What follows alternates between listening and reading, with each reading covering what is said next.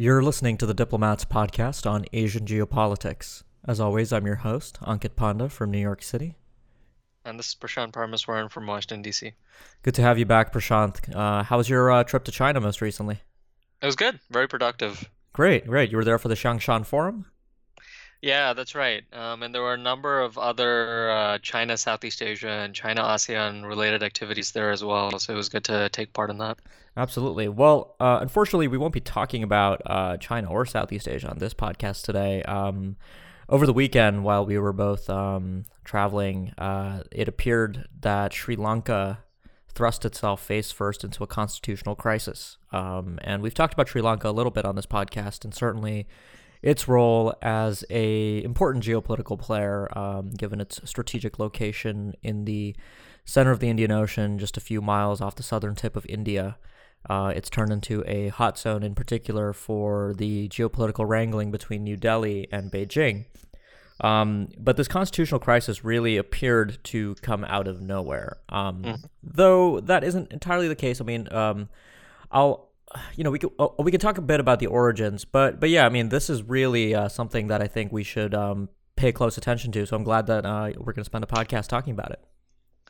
Yeah, absolutely. And I guess probably the first place to start, because this is a pretty complicated situation, as you said, is maybe, you can lay out, what is exactly at stake here and who are the players, right? Because we have one president, two prime ministers, at least three major powers with interests here. So maybe we can start there and then move on to figure out what the implications are geopolitically. Yeah, that's a good way to start, I think. The way that I found it helpful to think about what's happening in Sri Lanka right now is to think about it in pretty much as three men trying to position themselves for power and glory. So two of these men, Maithripala Sirisena and Ranil Wickremesinghe, came to power in the 2015 January elections, which were also a bit of a surprise. So Maithripala Sirisena, who is the current president of Sri Lanka, was formerly a member of the previous government, and this is where the third man comes in, Mahinda Rajapaksa, who is probably well known to some listeners of this podcast. I think we've talked about him in the context of China's Belt and Road and other initiatives there. So Rajapaksa was Sri Lanka's president for about 10 years, and he controversially oversaw the end of the Sri Lankan Civil War, including overseeing atrocities committed by the Sri Lankan armed forces.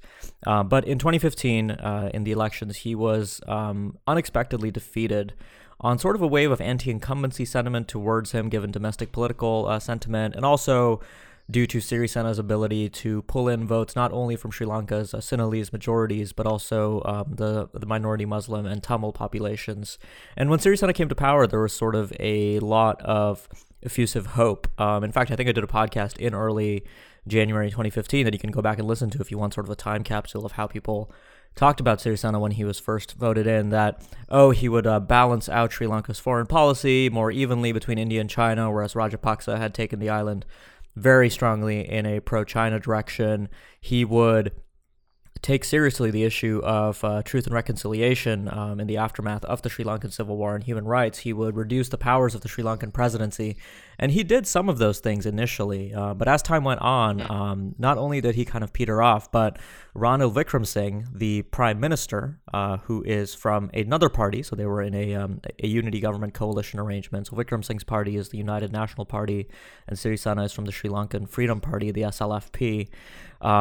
There appeared to be growing fissures between the president and the prime minister, which led us to this point in October 2018 when Sirisena decided that he would dissolve cabinet, he would dismiss the prime minister, and here's where the constitutional question comes in, is can the Sri Lankan president do that? Most analysis that I've read, I'm not a Sri Lankan constitutional expert, would suggest that he cannot do that. The president may appoint a prime minister, but he cannot dismiss a prime minister. And so Wickremesinghe has decided that he won't vacate the prime minister's residence, and he's been there for the past 5 days as this crisis has played out. His supporters are out in the streets as of this morning protesting, and we've had at least one death. So political violence, sadly, is not alien to Sri Lanka, and there is concern that if this constitutional crisis does persist, there could be widespread bloodshed. So Mahinda Rajapaksa, in the meantime, has been sworn in along with a new cabinet as the prime minister, which means that legally there are now two men claiming to be the prime minister of Sri Lanka. The legislature, in the meantime, appears to be siding with Wickremesinghe. his interpretation of events is that he should have the opportunity to prove that he still enjoys a majority of support in parliament, which is true. Rajapaksa does not have that kind of majority right now. So that's where we are. And the reason that I worry about the possibility of violence is particularly because Sirisena has also prorogued the parliament from meeting until November 16th, which gives about 2 weeks where lawmakers won't have a voice, the Supreme Court won't have a voice, and this will really be sort of the rule of the jungle when it comes to protesters from both sides, or at least three sides. You also have Rajapaksa loyalists sort of duking it out. So that's sort of a broad overview of how we got here. Yeah, and I think in particular the point you raised about the fact that with this country in limbo now, with two people essentially contesting one position, and with the suspension, right, of parliament, the fact that this may actually be settled on the streets rather than sort of rule of law is particularly worrying. And then you also have that sort of, there's an overlay of geopolitics here, where you have the involvement of India, you've got the involvement of China, and you've got the involvement of the United States. So maybe I guess the next thing we can talk about is the geopolitical angle here. How have these, it's still early days, but how these countries have kind of responded to these domestic realignments. Yeah. So in India, there's obviously a very hot debate going on right now about events in Sri Lanka. India and Indian analysts take a strong interest in events in the Indian Ocean.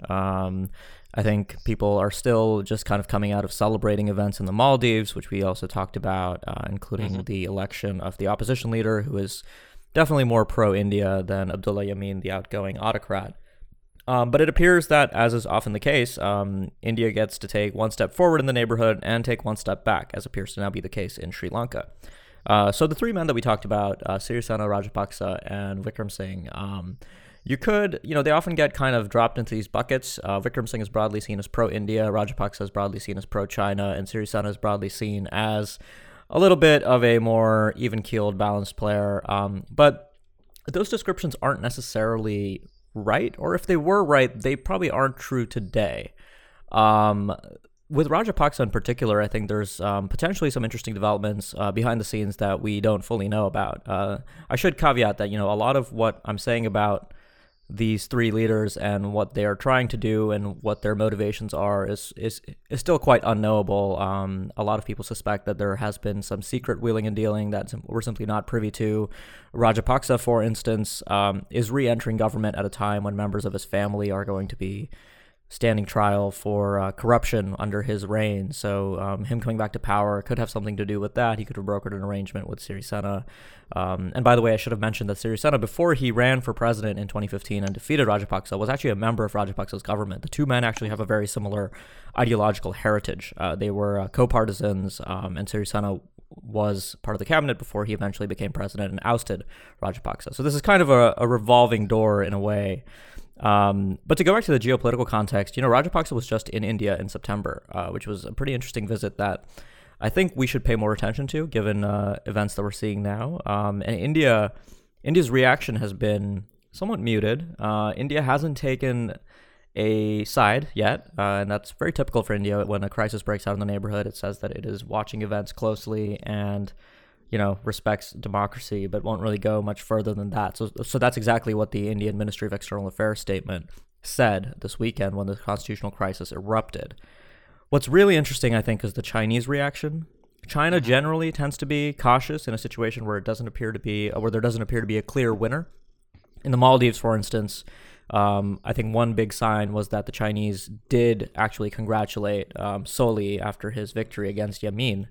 But here, the Chinese have sided with Rajapaksa, and this maybe plays back to the idea that Rajapaksa is the more pro-China candidate, so China would naturally be eager to welcome him. But there is a risk involved here. If Vikram Singh's case does somehow clear the Supreme Court or find support at the legislature, this could be resolved in his favor. But I think the Chinese have calculated that that won't be the case, that Rajapaksa will come out on top as the next prime minister, and it's best to welcome him early and get on his good side and get ready to do business with him. So that's the Chinese reaction right now. And I think sadly the Chinese might not be wrong about that. If this crisis does play out the way I think it might, I think Rajapaksa might be more likely to to withstand what is likely to be a serious round of potentially public political violence, but also opposition from Parliament. So we'll have to see where things go. And the U.S. response is interesting. The United States has effectively, without taking names, backed Vikram Singh. They haven't put out a statement saying that we support his position and he is the Prime Minister of Sri Lanka. But effectively, the case that the U.S. called for in a State Department statement released this weekend called for the Parliament to effectively get back together and to allow the democratically elected representatives of the Sri Lankan people to fulfill their responsibility to affirm who will lead their government. So that comports pretty closely with the position that Vikram Singh has taken. So geopolitically, this is quite interesting. You have three leaders and you have three great powers, and they've each taken sort of a slightly different position here. India, I think, will be the big one to watch in the coming days. I highly suspect that even as India has put out this fairly anodyne statement, it is working behind the scenes to fully grasp what exactly is going on and what the agreement might have been between Sirisena and Rajapaksa. And there's some additional context here for India that I think is quite interesting. So just weeks before this constitutional crisis, Sirisena had actually accused India's external intelligence agency, the Research and Analysis Wing, of trying to assassinate him. And that was potentially being done with Vikram Singh's support. So there were all sorts of conspiracy theories flying out. He later denied that to Modi and said that, when he implied it, he didn't mean that Modi personally had knowledge of it. He said that it was sort of the intelligence agency was going rogue. So don't make anything of that. That's all without evidence and might just be his rantings. But yeah, there's certainly a lot going on here geopolitically as well. Mm-hmm. And I think important to underscore the point that you mentioned earlier, which is that, viewed from a longer term perspective, this really is a revolving door, right? Where you see personalities come and go. And there are domestic political and economic issues here at play, right? Whether it's Sri Lanka's debt and the worsening economic situation, or whether it's Sirisena's popularity that's been diminishing as well, right? That leads to these sort of realignment of coalitions. So I think on this podcast, we warned with respect to the Maldives, and I think our discussion on Malaysia too, that this is a geopolitics podcast where we think about, major powers and geopolitical implications, but there are these domestic issues that underlie all of this, that sometimes when we characterize it as being sort of this contest among great powers, we miss these domestic political dynamics as well. And we've kind of, I think, covered those as well as the foreign policy dynamics very well, but some of the sensationalist media reporting might make it seem like, Maldives is being, moving one side in terms of U.S.-China relations, and then Sri Lanka is gaining on the other side. So that's something which I think we're continuing to see across capitals whenever there is an election or a realignment, right? Yeah, I mean, I'd say there's two factors to really pay attention to in Sri Lanka. It is not a country with particularly strong democratic institutions, which means that political personalities and leaders play a big role, and these leaders can be rent-seeking, particularly, with Rajapaksa. I think we saw a lot of that. He certainly doled out a ton of benefits to his family and his loyal partners, and that matters quite a bit when you're sort of being treated as a geopolitical football between India and China, particularly because China is good at exploiting those kinds of impulses among leaders who don't necessarily care so much about the rule of law or institutions. So Rajapaksa's return, I think, does set up China pretty nicely because I think Beijing knows how to work with him. In the meantime, I think the Sri Lankan leadership, if Sirisena and Rajapaksa are the ones to sort of take things forward, have sort of seen, the Hambantota port episode play out and have kind of taken the lesson away from that. So I'd be surprised if this does play out and Rajapaksa does stick around. I'd be surprised if we sort of start seeing, Sri Lanka take on another round of massive unserviceable debt from China. I think, that kind of more balanced perspective might stick around. Although one of the factors here, too, is now the degree to which Sirisena is actually willing to work with India. His kind of 2015 rhetoric about balancing relations no longer seems to apply. And he's been upset about a few specific things, including India's interest in the Trincomalee port and the Colombo port. India has been seeking access to port infrastructure, and I think he's been unhappy with the terms there. And yeah, there are also domestic economic issues and social issues that are that continue to divide Sri Lanka, certainly with the legacy of the civil war being one of those issues. The accountability and transitional justice process hasn't really gone anywhere under Sirisena. It has sort of atrophied since an initial round of optimism in 2015. But at this point, it doesn't appear to be one of his priorities at all. So Prashant, let me just ask you, to kind of close out this is kind of a lesson that we kind of come back to on this podcast a lot, which is that in many of these smaller, strategically important countries, political leaderships come and go, right? And this even happens in sort of major U.S. allied states, right? We've talked about this in the context of the Philippines with the change from Aquino to Duterte, for example. So, kind of looking forward, I'm wondering if you sort of have any other countries that, our listeners should maybe pay attention to or watch for these kinds of leadership transitions in the future, because the Sri Lanka episode, like I said, was relatively surprising, even though the tensions between Wickrem Singh and Sirisena had been there for a while. But in some of the other situations, it's not so clear. We've talked a bit about Indonesia, for instance, but I'm wondering, what other countries might come to mind for you. Yeah, I think there's probably two groups. I mean, one is where you're going to have elections or changes of leadership over the next 1 or 2 years in strategically significant states, and there I think Thailand is the major one, provided that they actually hold the election, which is another question, right? Repeated postponements. I think there you've seen a U.S. ally move appreciably closer to China, even though there's traditional limits to that. And then the other one is Singapore, actually, where you're going to have a gradual transition away from the Lee family squarely, and gradually for the first time in Singapore's independence. And that's going to be another major one. I think there's another group where you see we're so used to, I think, associating Japan with Abe and India with Modi. I do think, with these two leaders and some domestic questions this year, in the next 2, 3, 4 years, even if they do end up winning individual elections, their popularity and their alignment shifts will be very interesting to watch in the coming years, because they've been such a big part of this landscape that we've been talking about. They're almost taken for granted, I think, among some observers. Yeah, no, that would have been another good candidate for a podcast this week, since Abe and Modi just had their annual leaders summit in Japan. But yeah, maybe we can come back to that and revisit the India-Japan relationship, which is certainly a topic that I'm very interested in. Well, we'll leave it for there. We'll leave it there for now. The crisis in Sri Lanka, I think, will be worth keeping an eye on.